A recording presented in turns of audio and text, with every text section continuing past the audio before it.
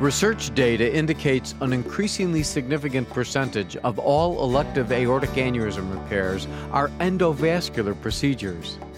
How are new tools for endovascular repair improving our ability to provide minimally invasive options to our patients? And how common are secondary re-interventions following endovascular repair? You are listening to ReachMD XM157, the channel for medical professionals. Welcome to the Clinicians Roundtable. I am your host, Dr. Mark Nolan Hill, professor of surgery and practicing general surgeon. And our guest today is Dr. Michael Marin, professor and chair of surgery at Mount Sinai School of Medicine in New York City, and founder of Mount Sinai Hospital's endovascular surgery program. Welcome, Dr. Marin. Thank you for having me. We are discussing new tools for endovascular repair of aortic aneurysms. Dr. Marin, tell us a bit about your background and how did you get started in endovascular surgery? Well, my background has been in the field of surgery. I trained in general surgery and then in vascular surgery here in New York. And very early in my career, a patient came to my office with a large abdominal aortic aneurysm, but he was much too sick to survive or be able to sustain conventional open surgery. This led to an investigation of alternatives and the introduction to Dr. Juan Perotti, an Argentinian surgeon who had a new idea of how to fix aortic aneurysms. And where did you go from there? Well, I engaged Dr. Perotti in a conversation about my patient and about some of his research in the field of endovascular repair. And he suggested that the procedures he was developing allowed the repair of an aneurysm without general anesthesia and without the typical dissection required of the abdomen in order to repair the aneurysm. With his technique, a new lining was inserted into the aorta through the area where the aneurysm existed and was affixed to the aorta above the aneurysm and below the aneurysm, functionally excluding it from the circulation. And how did you follow in this way? This led to an invitation to Dr. Perotti to join me here in New York, which he accepted to my and my patient's good fortune, and together with him, I performed the first aortic aneurysm repair in the United States. Well, how did you have the supplies necessary to do this? In this early procedure, Dr. Perotti provided the supplies and the materials necessary to fabricate the graft for its repair. When this was completed, I learned from Dr. Perotti and his staff on how these devices function and worked, and then set out myself developing similar devices with more broad potential applications. Were these FDA approved at that time? At the time, there were no devices in the world that were commercially produced, and certainly none that had gone through FDA screening and FDA clinical trials. Then how were you allowed to place them in a patient? In order to use them, we did preclinical testing of the devices which I built by hand and sterilized. And after preclinical testing, we applied to the FDA for permission to use them in a very small segment of patients who had large, serious aortic aneurysms but were too sick because of other medical problems to be able to sustain conventional surgery. Now, moving rapidly to the present day, what percent of aneurysms are performed by endovascular repair? At the present time, close to 60% or perhaps even a little bit more in the United States are done with endovascular devices. And do you expect this number to continue to increase? Clearly, as devices improve and as skill level improves, I suspect that this number will increase, particularly as we develop systems that allow us to place the device ever closer to the branch arteries coming off the middle portion of the aorta. Well, why isn't it 80-90%? Largely because some patients have aneurysms that encroach upon the renal arteries above and thereby do not give us a suitable implantation site with traditional devices. Some recent devices have been developed that allow us to place them even closer, including the recently approved Medtronic's Talent device, which has a transrenal attachment system that allows you to place the device across the renal arteries and fix to a healthy segment above, but not impact on the circulation to those vessels. The second reason is that some patients have severely diseased arteries in the pelvis, namely the iliac arteries, and when these arteries are diseased, it is impossible or difficult to pass the device through them to get them into the aortic position. We're now developing new devices and procedures to allow us to pass these diseased arteries, but it certainly limits the application and has done so for a number of years. And what's the most common reason for failure? The most common reason for endovascular graft repair failure is when the proximal aortic neck at the renal arteries is angulated and short. When this anatomic subtype occurs, the device may seat in the correct position, but because of the bending or twisting of the aorta at that location, which is not terribly uncommon, the device won't seal properly, permitting continued perfusion of the aneurysm sac around the attachment site of the endograft. And then what do you do?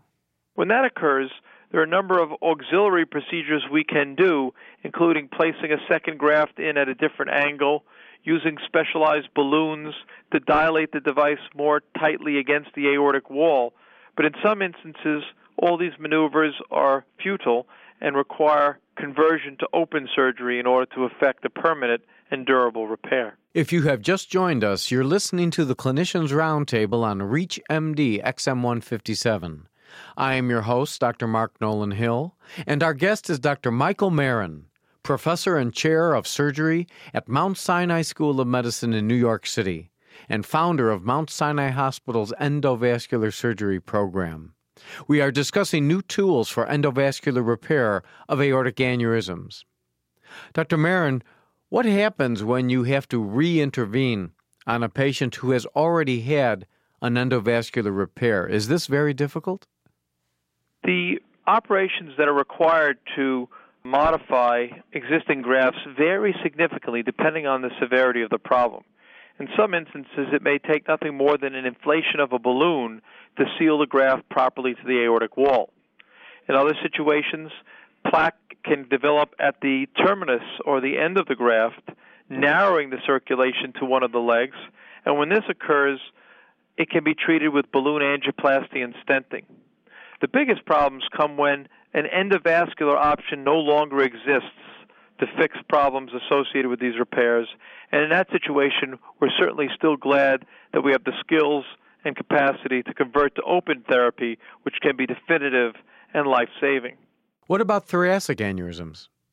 Thoracic aneurysms have also become a great area for endovascular repair, and the development of new devices for the treatment of thoracic aortic aneurysms continues to expand. One of the things about thoracic aneurysms that make them so attractive is if they occur in the middle segment of the thoracic aorta, namely the descending thoracic aorta, they're ideally suited for straight or tubular-shaped grafts, which are relatively easy to manufacture and to deploy.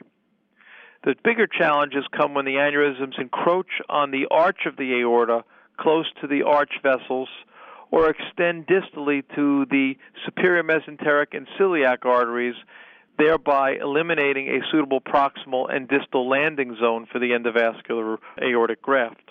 And what about thoracic dissections? Could this be utilized in that as well? Well, this is an area of great investigation right now since many patients have relatively stable aortic dissections that are questionable as to what would be the most effective way of managing these problems. There have been several experimental studies to look at dissections, but at the present time, the jury is still out as to whether or not this is an effective treatment. When these patients have these endovascular grafts, do they have to be heparinized continuously and then subsequently anticoagulated? No, because the grafts are large diameter and the flow rates are so high inside of the aorta, the need for anticoagulation after endovascular repair is not present. What we do in most instances is make sure the patient remains on aspirin, but this is more for cardiac reasons than for the endovascular graft procedure. Do these grafts ever migrate or erode? Erosion is something that we do not see. But migration, if the fixation zone proximally is inadequate, is something that is recognized. And the more we study failures, the more we recognize that they can be predicted before we do the primary procedure. If we know we have a large, very short neck, which is very angulated, it's likely that we can predict that the risk of migration or the device slipping out of position will be enhanced. One of the things we're doing now to try to reduce that risk is carefully selecting our patients, but also looking toward devices in the future that contain barbs or hooks that will give us greater seal at the site of fixation. Now, you made these devices originally. Who makes them now, and where do you get them, and are they different sizes?